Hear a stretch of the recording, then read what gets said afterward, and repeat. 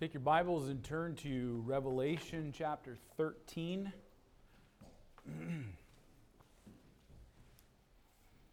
Revelation chapter 13.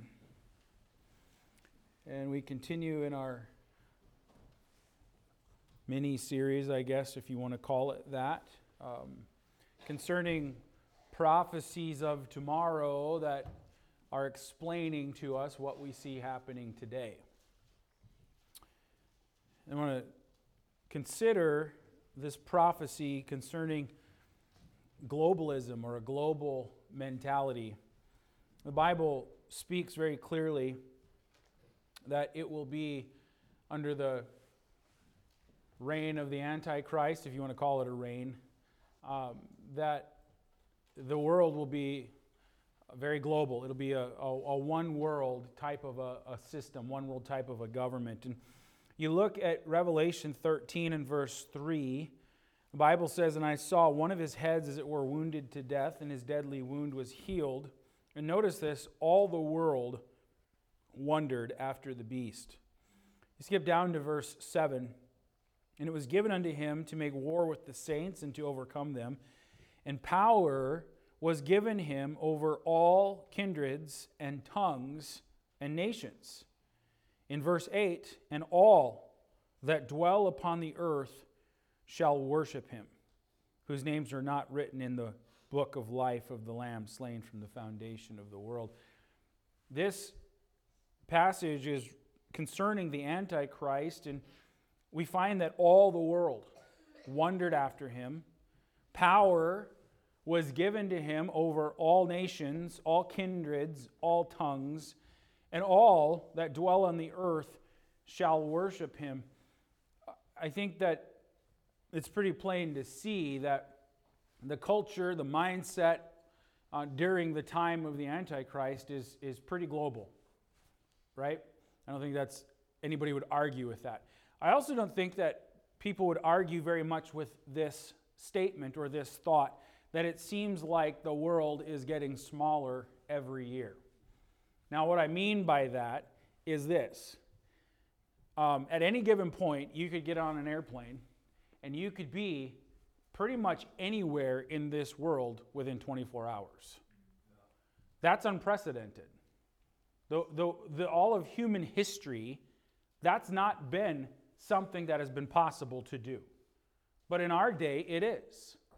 Another factor is this. Information is more readily available and travels faster than at any other time in human history. Have you noticed this to be true? I thought this was really funny when this thought occurred.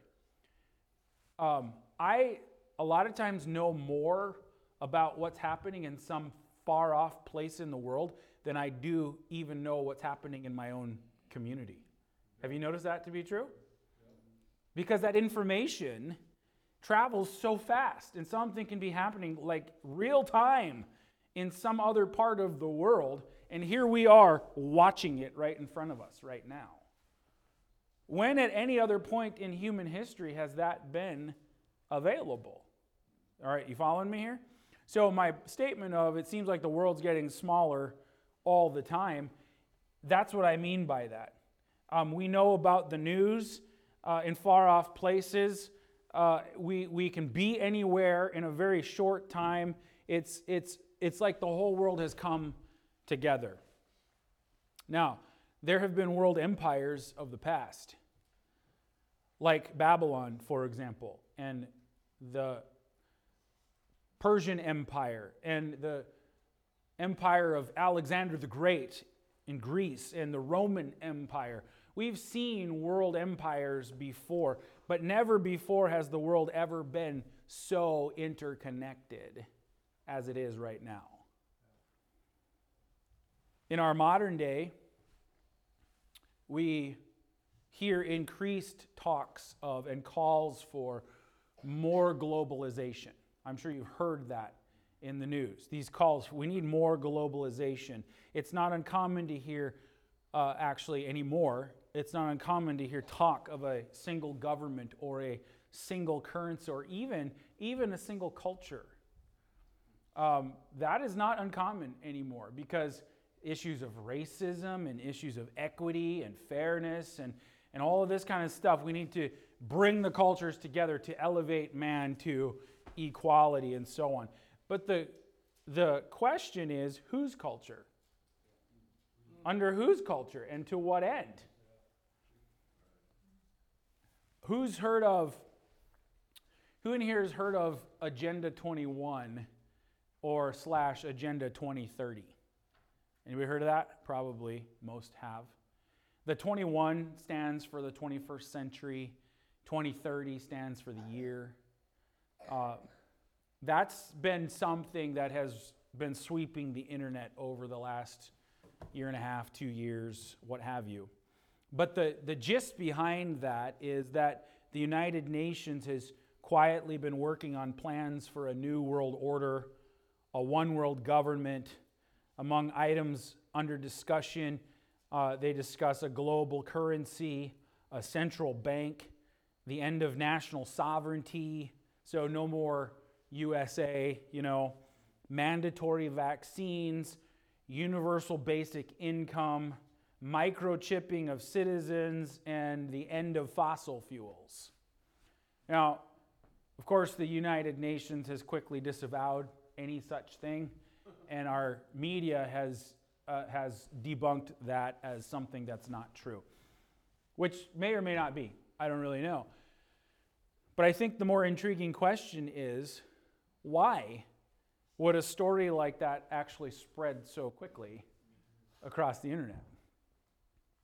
Is it because the fantastic sells? Possibly. Or could it be that every element under discussion in that Agenda 21 is actually very plausible? Like when you look at the world today, it's easy to believe now. Whereas it might not have been 10, 20 years ago, it might not have been so easy to believe. And I used to think this actually about reading Bible prophecy. There was a time when you read about the stuff in the book of Revelation, it's like, man, that just doesn't seem anywhere close. It just doesn't. That seems like that's something that's like so many years away and not in my lifetime and so on, because it didn't fit with our culture. It didn't fit with our way of life. But when you look at stuff now, it's like, I can easily see how that could happen. And like even so many things like overnight have changed. In the last year have just completely changed the way the culture thinks and so on. So it's really not hard to believe, and we look at the world and it's easy to believe governments and influential people behind the scenes, the powers behind the powers, could be making those kinds of exact plans. Sometimes it's easy to feel like those things are just around the corner and those kinds of things are actually inevitable. I really honestly could share with you of some very serious-minded people who are calling for a greater and more intentional establishment of globalization. I think the events of the last year and a half or 2 years with COVID-19 have drastically accelerated the discussion of such things. You've got a global crisis. We need a global response to it, right? So all of that stuff is in play. But what we need to understand is that all of this is actually in keeping with Scripture. And we need to look at what the Bible says in order to help us know what to do and how we ought to live. So what does it mean?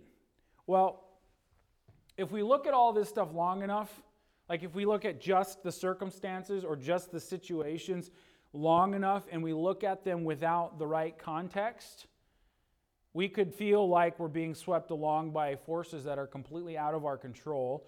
We can become fearful about what's coming next, and we can end up like a lot of people in this world.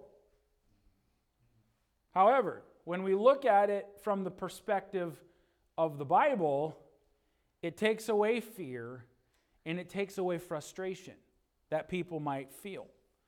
And we come to the conclusion that God, who is almighty, has a very predetermined plan for this world and its inhabitants, and He is currently bringing it to pass.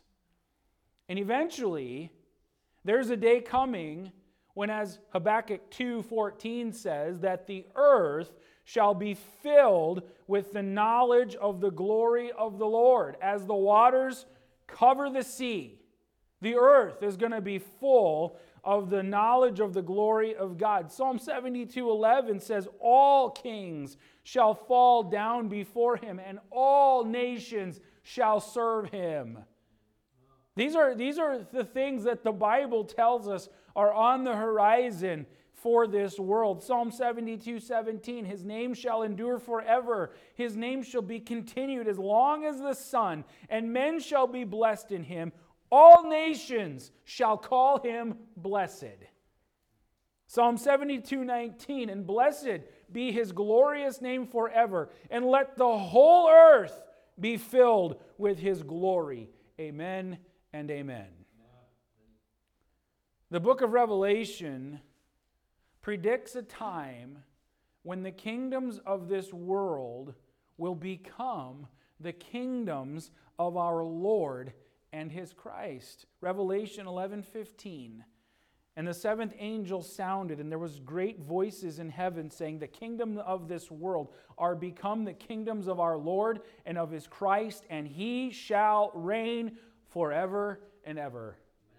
The Bible tells us that God has a very exact plan for this world and its inhabitants, and He is currently bringing it to pass.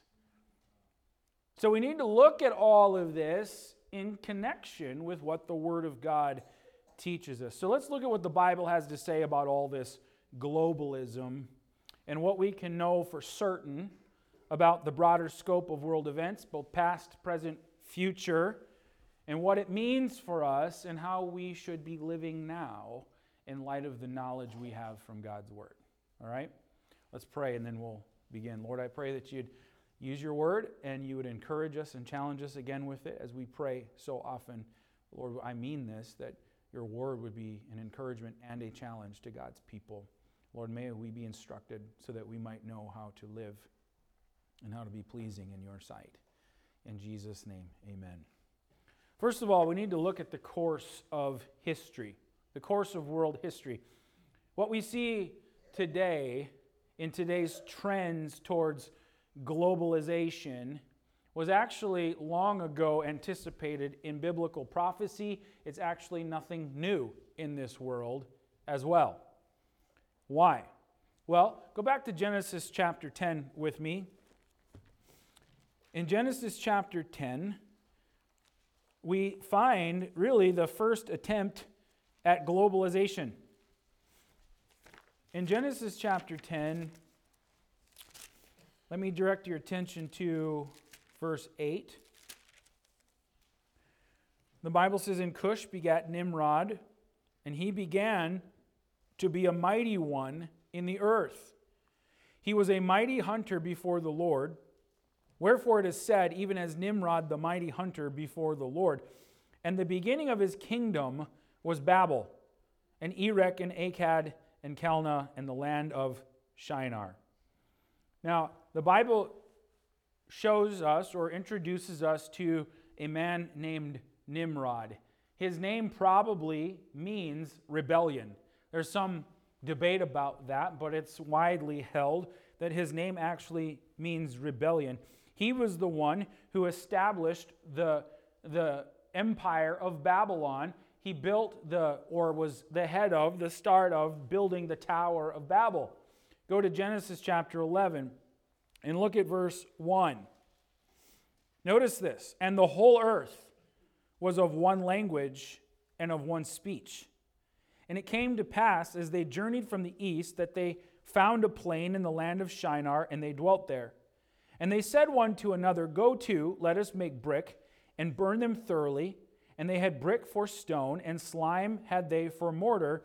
And they said, go to, let us build us a city, and a tower whose top may reach unto heaven, and let us make a name, lest we be scattered abroad upon the face of the whole earth. Now keep in mind, what was God's plan and what was God's intention for mankind? What did God tell Adam to do? He said, be fruitful and multiply, right? What did God tell Noah to do? To be fruitful and to multiply. And God's intent was that they would spread out across the whole earth, to fill the earth. But notice what Nimrod is saying, and others with him. They said, let's make a city and make a name, lest we be scattered abroad upon the face of the whole earth. And the Lord came down to see the city and the tower which the children of men builded.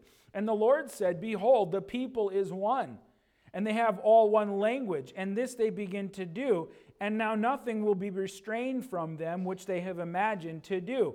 Go to, let us go down and there confound their language, that they may not understand one another's speech. So the Lord scattered them abroad from thence upon the face of the whole earth, and they left off to build the city. Therefore is the name of it called Babel, because the Lord did there confound the language of all the earth, and from thence did the Lord scatter them abroad upon the face of all the earth. We find the Lord's will was that they were scattered across the face of the earth. It wasn't God's will for them to be one and to have this one civilization and community and so on. Now look at 1 Chronicles chapter 1. The Bible said in Genesis that Nimrod began to be a mighty man in the earth. In 1 Chronicles chapter 1,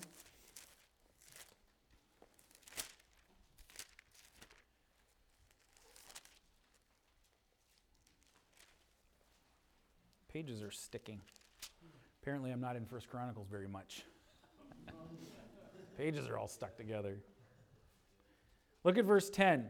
And Cush begat Nimrod, and he began to be mighty upon the earth. Now, I was looking at that because, okay, what does it mean that he was mighty upon the earth? Was he powerful? Was he, was he strong? Like, what was he? Was he rich? It was really interesting to come and find the meaning of this word. The word mighty here, it means a powerful tyrant. Yeah, exactly. He began to be mighty in the earth.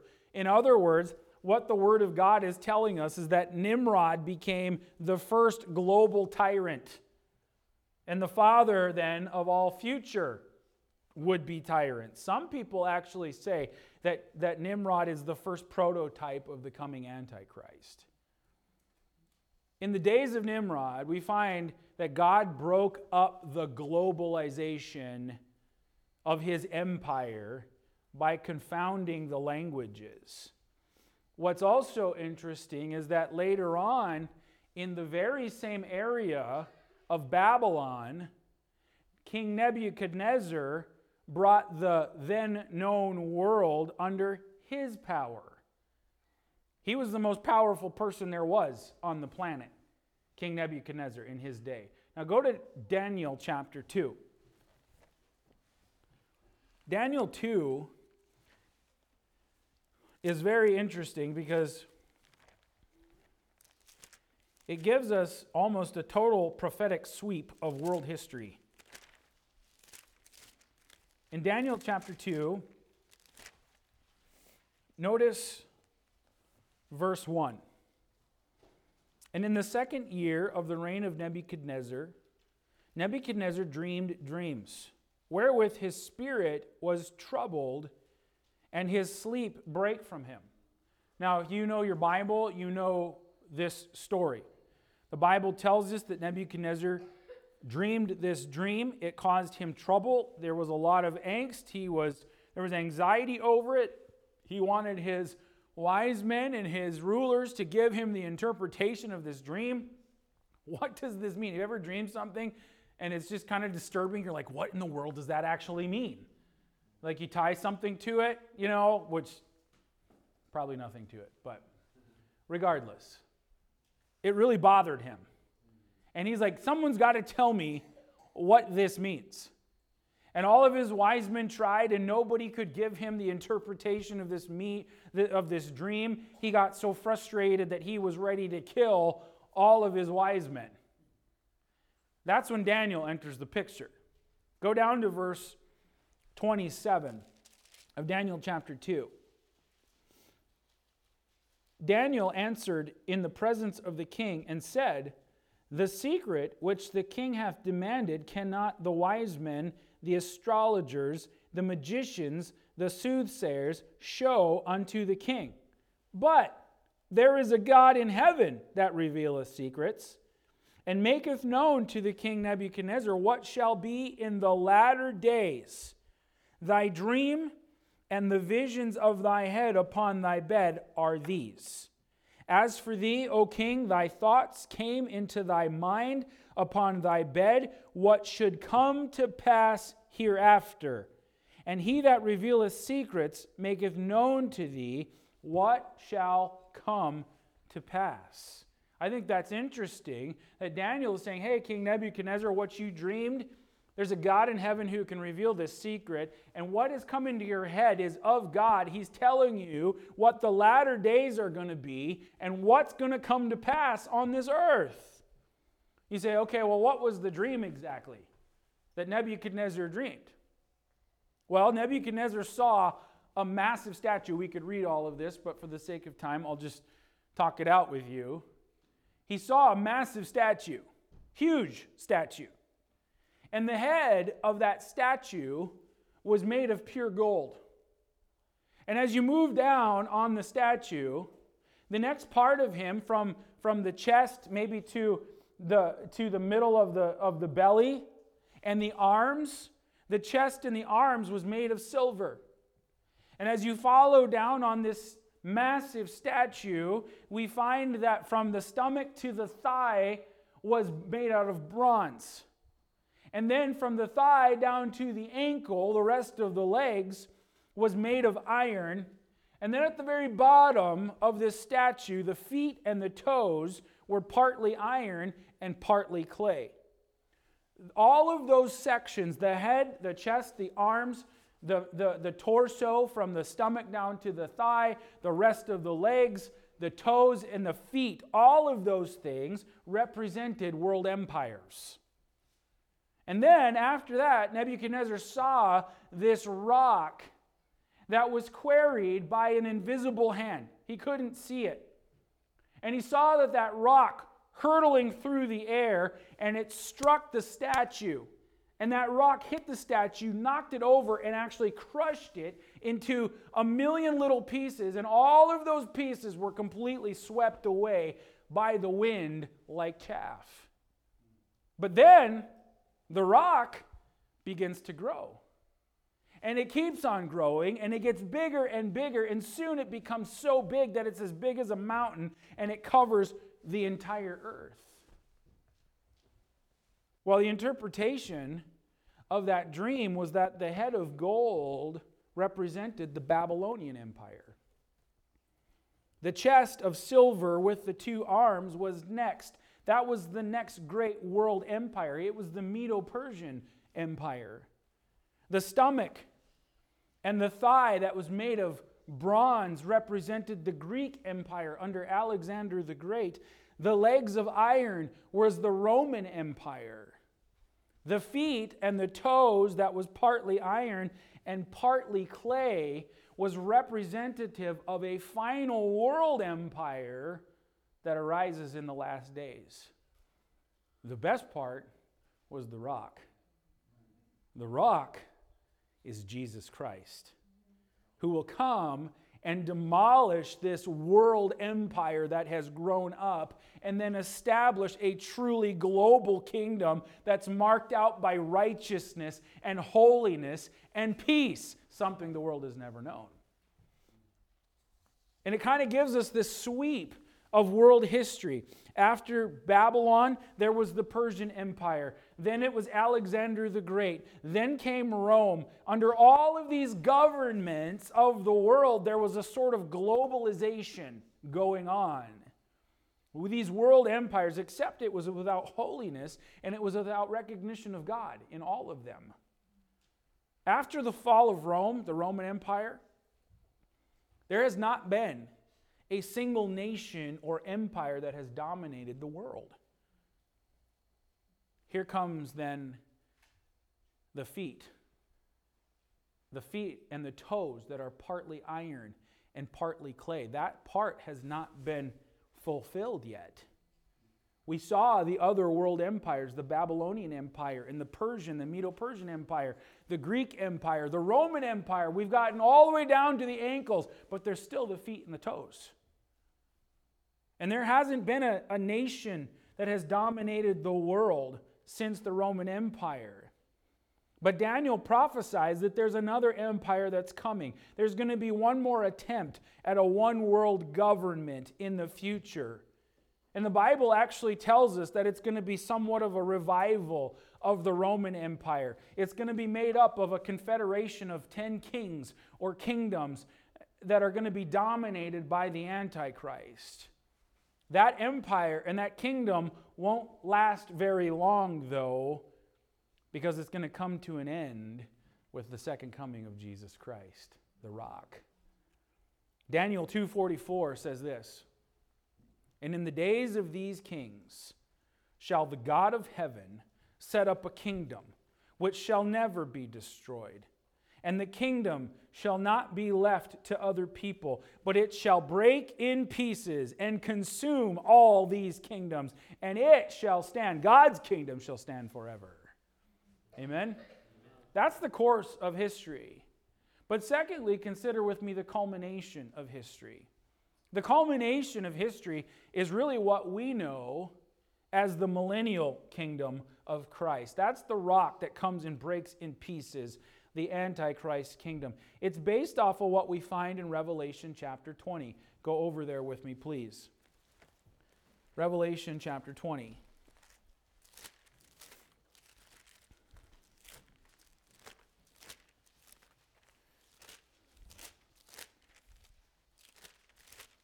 Now stay with me. I'm going to get to the point in just a little bit, but we're establishing this foundation here first, okay? Revelation 20, "And I saw an angel come down from heaven, having the key of the bottomless pit and a great chain in his hand. And he laid hold of the dragon, that old serpent, which is the devil and Satan, and bound him 1,000 years, and cast him into the bottomless pit, and shut him up, and set a seal upon him, that he should deceive the nations no more, till the 1,000 years should be fulfilled. And after that he must be loosed a little season. And I saw thrones, and they that sat upon them, and judgment was given unto them. And I saw the souls of them that were beheaded for the witness of Jesus and for the word of God, and which had not worshipped the beast, neither his image, neither had received his mark upon their forehead or in their hands. And they lived and reigned with Christ 1,000 years. This is talking about the millennial reign of Christ, the reign of Christ on this earth for 1,000 years. Now, we need to look at other passages of Scripture, but during that time, the time of Christ's reign, God is ultimately going to fulfill all the promises that He has made in Scripture regarding the nation of Israel and ultimately the future of this earth. We read some of those where the whole earth is going to be filled with the knowledge of the glory of God, and all kings and all nations are going to worship Him. God made those promises. How is that going to come about? Listen, in the time of Christ's reign on this earth, all the world is going to see globalization at its finest as Christ rules and reigns in righteousness. And we say, well, what is that going to be like? Well, the Bible tells us a lot of things. First of all, we know the Bible tells us that Jerusalem is going to be the capital of this one world government under Christ. And all the people of the world are going to regularly come there to learn and to worship God. Isaiah 2:2 says, "And it shall come to pass in the last days that the mountain of the Lord's house shall be established in the top of the mountains, and shall be exalted above the hills, and all nations shall flow unto it. And many people shall go and say, Come ye, Let us go up unto the mountain of the Lord, to the house of the God of Jacob, and he will teach us of his ways, and we will walk in his paths. For out of Zion shall go forth the law and the word of the Lord from Jerusalem. And the Bible says he shall judge among the nations. We find that the temple of God is described in the book of Ezekiel, Ezekiel chapter 40, that during the millennial reign of Christ, the temple is going to be the most beautiful thing on earth, and the temple is going to be filled with the glory of God. Ezekiel 43:2 says, "And behold, the glory of the God of Israel came from the way of the east, and his voice was like a noise and many waters, and the earth shined with his glory." And you could read in Ezekiel yourself, it's a fairly long chapter, Ezekiel chapter 40, all the way up through 43, describing what that temple is going to look like. But we know as well that the earth is going to have a time of peace. Isaiah 2:4 says, "He shall judge among the nations and shall rebuke many people, and they shall beat their swords into plowshares and their spears into pruning hooks. Nations shall not lift up sword against nation, neither shall they learn war anymore." The earth has never known that. A time of peace.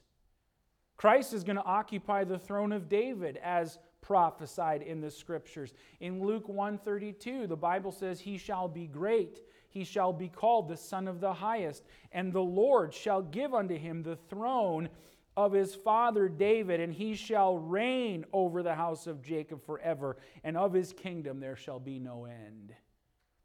We know that the earth's population will come to Jerusalem to worship Christ. Zechariah 14:16, "It shall come to pass that everyone that is left of all the nations which came against Jerusalem shall even go up from year to year to worship the King, the Lord of hosts, and to keep the Feast of Tabernacles." The Bible describes not only what people will do and what they will be like, but even the natural world. The deserts are going to become green and lush in the reign of Christ. Isaiah 35:1, "The wilderness and the solitary place shall be glad for them, and the desert shall rejoice and blossom as the rose." It'll blossom abundantly and rejoice, even with joy and singing.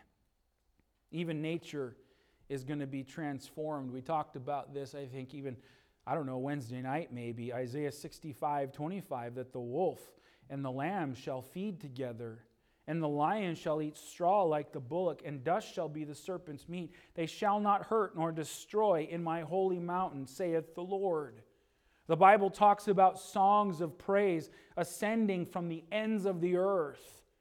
Isaiah 24:16, "From the uttermost part of the earth have we heard songs, even glory to the righteous. And the ransomed of the Lord shall return and come to Zion with songs and everlasting joy upon their heads. They shall obtain joy and gladness, and sorrow and sighing shall flee away."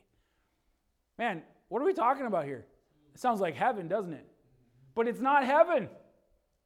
These are all prophecies concerning the millennial reign of Christ on this earth. It's a prelude to what eternity is going to be like. Isaiah 11:9 says, "They shall not hurt or destroy in my holy mountain, for the earth shall be full of the knowledge of the Lord as the waters cover the sea." That's a great empire, amen, if you want to call it that. That's globalization at its finest. That's all coming. But we say, okay, what does that mean for us? And what should that do, or how should that motivate us to live right now? Well, there's some important principles that we can draw from this, because we know the Lord has a plan. He will fulfill His plan for this world and its inhabitants. But we're not there yet, right? And there's a lot of things that are going to happen before the millennial reign of Christ. Namely, the rapture is going to happen. Number two, the tribulation is going to happen. And those are things that are very relevant. Those are things those are all things that come before the millennial reign of Christ. And we will rule and reign with the Lord. Yes, amen. But how should we be living now in light of the knowledge that we have of what is coming? Because there's some things coming that are not so pleasant. Amen? So if the trajectory of history has been moving in the direction of globalization for quite some time, and it seems like what we've been talking about in our modern day could be just around the corner, and the Antichrist and his reign could be coming fairly soon, what sort of people should we be right now, and how should we be living? How should we be living as we wait for the return of the Lord? Amen? That's a better question. We don't look for the Antichrist. We look for the return of the Lord Jesus Christ. And so how should we be living? Well, I want you to go over with me to Acts chapter 1, please. In Acts chapter 1, we find a wondrous moment described for us. But in this passage of Scripture and in this very moment that we'll read about, I think it answers these questions for us of how we should be living today. In Acts chapter 1, we find the ascension of Jesus Christ. And I want you to, let's see, where do I want to start? Let's start in verse 9. Let's actually go back to, let's start before this, okay? Verse 6. When they therefore were come together, they asked of him, saying, Lord, wilt thou at this time restore again the kingdom to Israel? And he said unto them, It is not for you to know the times or the seasons which the Father hath put in his own power. But ye shall receive power after that the Holy Ghost is come upon you. And ye shall be witnesses unto me both in Jerusalem and in all Judea, and in Samaria and unto the uttermost part of the earth. And when he had spoken these things, while they beheld, he was taken up, and a cloud received him out of their sight.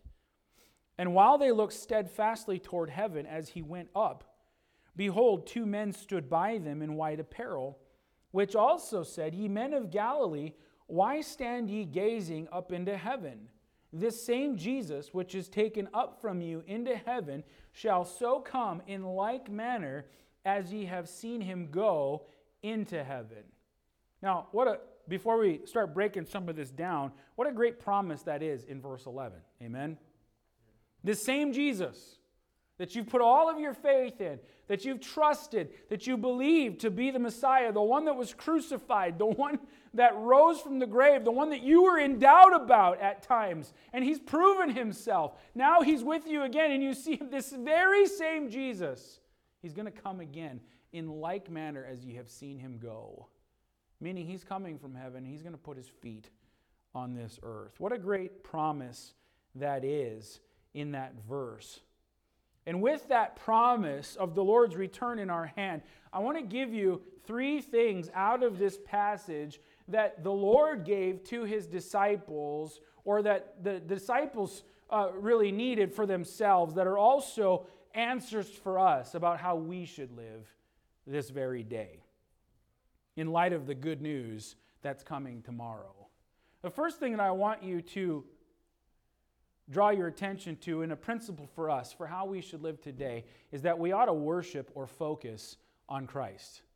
First and foremost, in the day that we live in spite of all that's going on around, we need to worship and focus on Jesus Christ. In the Bible says here in verse 11, which also said, Ye men of Galilee, why stand ye gazing up into heaven? This same Jesus which is taken from you shall so come in like manner. The Bible says in verse 9 that when he had spoken these things, while they beheld, he was taken up. They were focusing on Christ. Now, they weren't supposed to stay gazing up into heaven, but I'm making this application for you and for me. Because it always strikes me, this whole story. I tried to imagine. I always try to put myself in Bible character shoes. The things that they were going through, right? So could you imagine, as you're there with the Lord Jesus Christ, what an amazing sight that must have been to behold. And imagining this, standing there with the Lord, and I love the Lord, and I know that He's so much bigger than me, and I've given my life to Him, and all of a sudden I see Him levitating and rising and leaving, and He's doing what He said He would do. And I'm standing here watching all of this, and it must have just been an amazing thing to behold for these disciples. And imagining it myself makes me want to worship Christ. Why? Because listen, Jesus Christ came into this world. He died for the sin of the world. He ascended back to heaven, where He assumed His rightful place at the hand of the Father. And I can't imagine even all that must have been in their minds that day. But it surely seems like one of the things that was going through their mind was, wow. Which is exactly how we ought to behold Christ. With wow. One of the disciples who was there that day was the Apostle John. Later on, John saw a vision of the glorified Christ.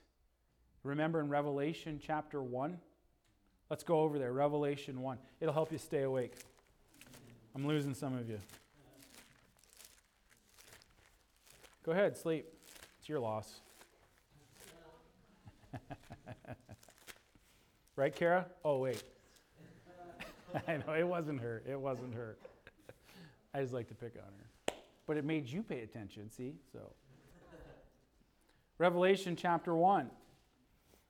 Verse 12, and I turned to see the voice that spake with me, and being turned, I saw 7 golden candlesticks. In the midst of the 7 candlesticks, one like unto the Son of Man, clothed with the garment down to the foot, and girt about the paps with a golden girdle. His head and his hairs were white like wool, as white as snow, and his eyes were as a flame of fire, and his feet like unto fine brass, as if they burned in a furnace, and his voice as the sound of many waters.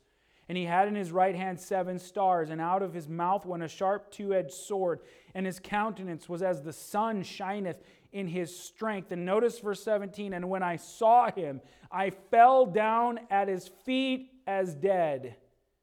And he laid his right hand upon me, saying unto me, Fear not, I am the first and the last. What kind of a response did John have to this vision of the glorified Christ? It caused him to fall down at his feet as dead. You remember Isaiah when he saw a vision, or was in the presence of the Lord. When Isaiah got a vision of God, it caused him to fall down before the Lord, to worship Him, to understand his own sinfulness besides. And what I'm saying is this. The world that we live in can become a lot of noise. And it can become very distracting, and we focus in on the things and on the circumstances, and we begin to put all of our gaze and all of our focus on these things, and we can become fearful, and we can become really distracted. When what we need to be doing is gazing on Christ, focusing on Christ. And here's the reason, friend. We need to keep our gaze and our focus and our worship on Christ as we live in this world, because worshiping Him keeps us focused on eternal realities, not temporal problems or temporal situations. It keeps us calm amid the seemingly erratic times that we live in. Isaiah 26:3 says, Thou wilt keep him in perfect peace, whose mind is stayed on Thee, because he trusteth in Thee. The first thing for us and the foundation for us is that we need to be focused on Christ, not the problems, because it helps keep us focused on the eternal realities, because this world is not our home. The second thing that we find in that text is that we need to embrace our global mission. Go back to Acts chapter 1.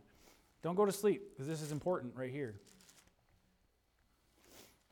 We need to embrace our global mission.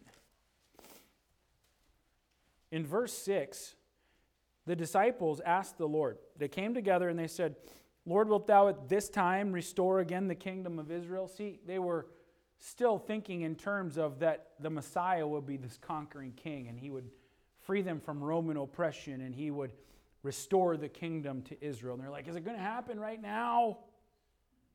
In verse 7, he said unto them, it is not for you to know the times or the seasons which the Father hath put in his own power. But here's what you need to do, and here's what you need to understand.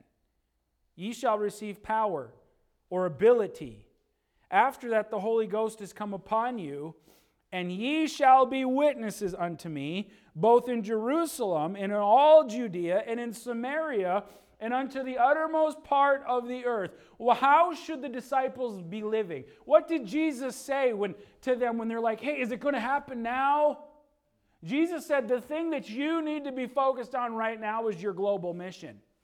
To go into all the world and preach the gospel to every creature. The disciples didn't stay in that spot gazing up into heaven very long.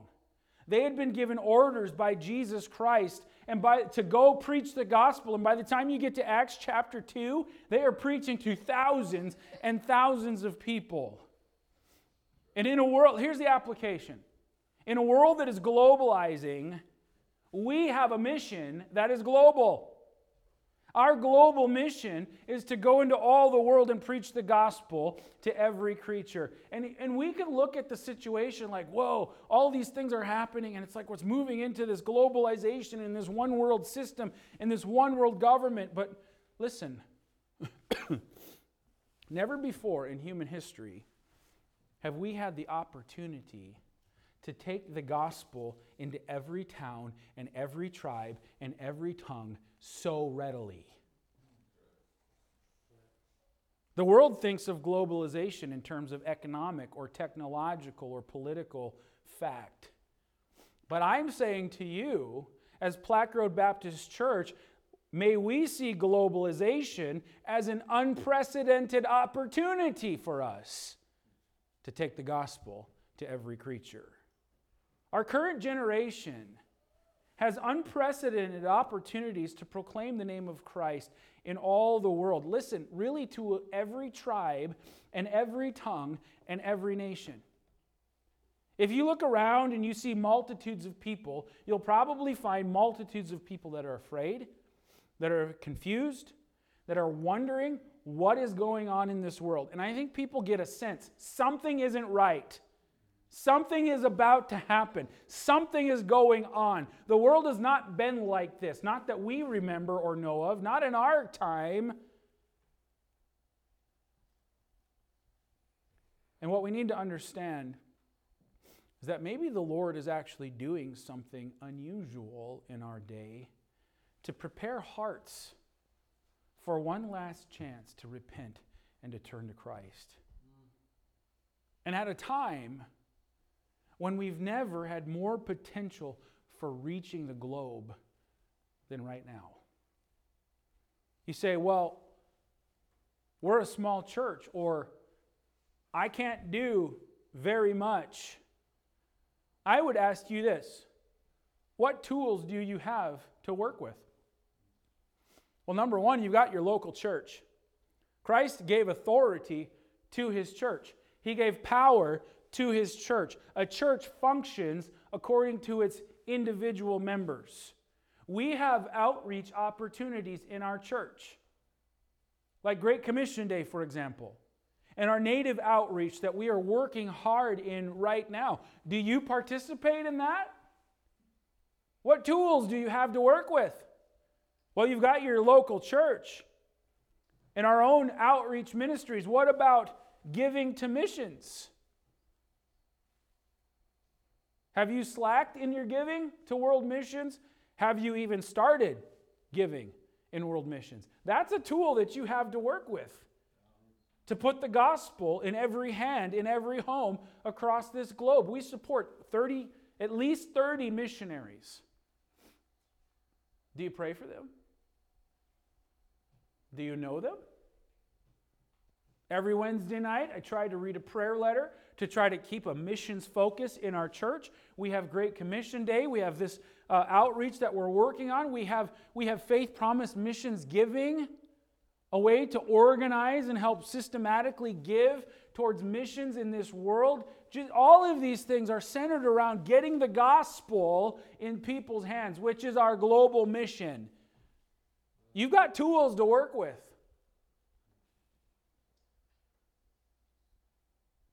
We've got our own missionary, Brother Noah George, and many others. Do you know what their ministries are about? Do you pray for them? You say, I don't have much or I can't do much. That's actually not true. What are you doing with the tools that you have? Beyond that, every single person has one of these. And every person has a computer. Most people are on something called social media. This has been something that I don't do a lot of posting on social media. I do a lot of looking and reading. I didn't say trolling. That's a terrible word to use. You're a troll. You know what I notice? And sometimes the temptation is there. It doesn't happen, but the temptation is there. To read through articles, get news, get information, and then kind of start looking at what people are saying about these things. And when you look at what people are saying, the temptation is there, like, oh, I'm going to tell you, oh, you are dumb. I'm going to tell you right now. And I don't do that. But the thought occurred to me, and I'm sure it's probably occurred to you, that there's so much information that's right here. And there's so much capability that's right here. Maybe the capability should be used more as a tool for getting the gospel into this world. Less debating over issues or over politics, and more proclaiming of Jesus Christ. I appreciate it when I come across posts or people who make comment.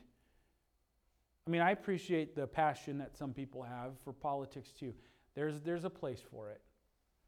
But I really appreciate it when there's like a particular person or an individual who you can tell by everything that they put out there, everything. It is centered around Jesus Christ. It is centered around praising Him. It's centered around giving the gospel. It's centered on the Word of God. Every last thing they put out there is pretty much centered around the spiritual and the Lord Jesus Christ. That always blesses my soul. So if you're going to post, let's do that. And I can say that because I don't post.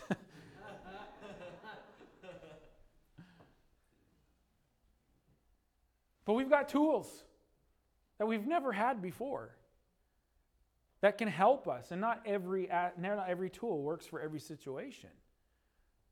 But what I'm saying is you've got tools. And the real issue is that as long as Christ tarries, as long as He has not come back, then we're here for a reason. And that reason is that we've got to keep going, keep sending, keep sowing the seed everywhere, even unto the uttermost part of the earth. That is our only mission. Jesus said, it's not for you to know the times and the seasons, but here's what you do need to know. I'm going to give you power.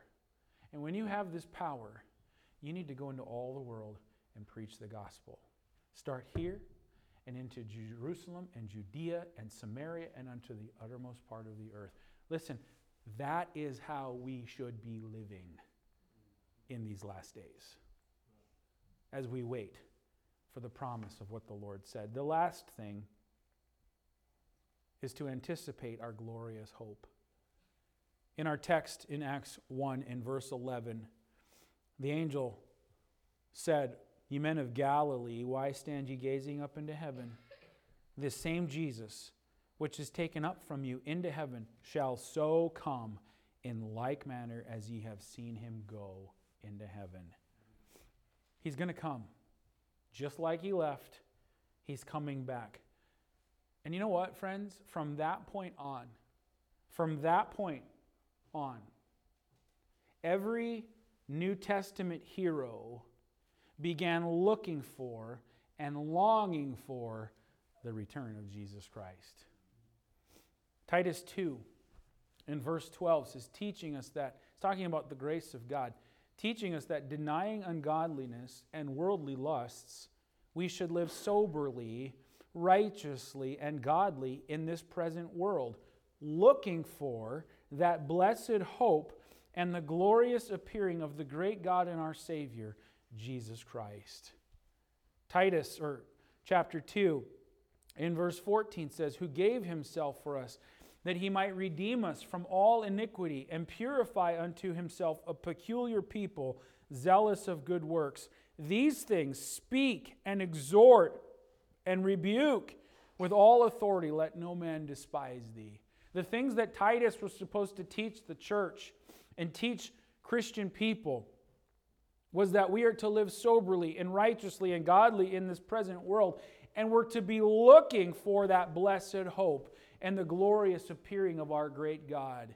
And Paul said to Titus, he said, these are the things that you need to speak to the people. These are the things that you need to speak with all authority, indicating that these are the important things, the way that we ought to be living right now.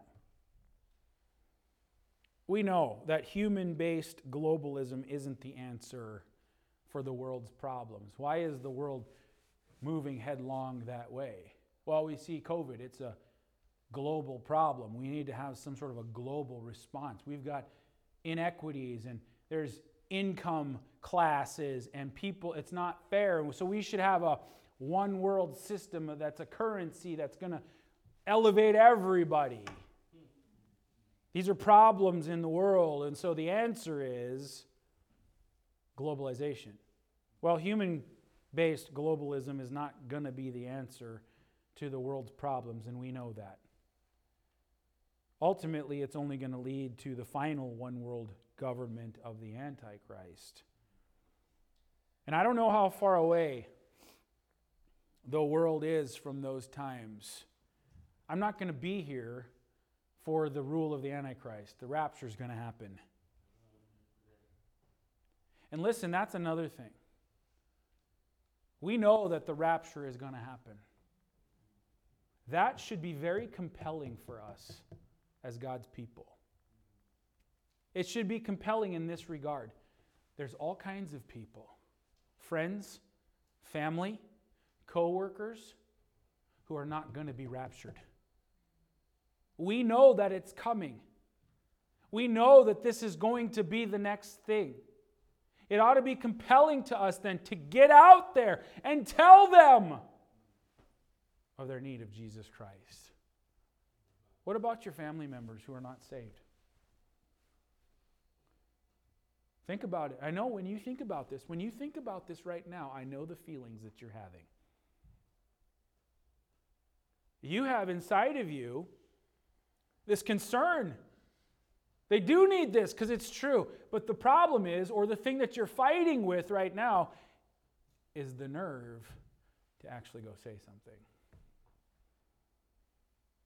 Well, that doesn't come from us. It comes from His power that He promised. But it should be so compelling to us because they're going to miss it. I don't know how far away the world is from those tumultuous days under the Antichrist reign. Maybe it's only one crisis away. But no matter what it is, and no matter when, the Lord always has everything under control, and He's using the events of the world right now to bring about His plan for this world. He will come back for His saints. Amen? But then after that is the tribulation. And He will ascend to this earth. And He will establish His global kingdom. And He will show the world that He is God.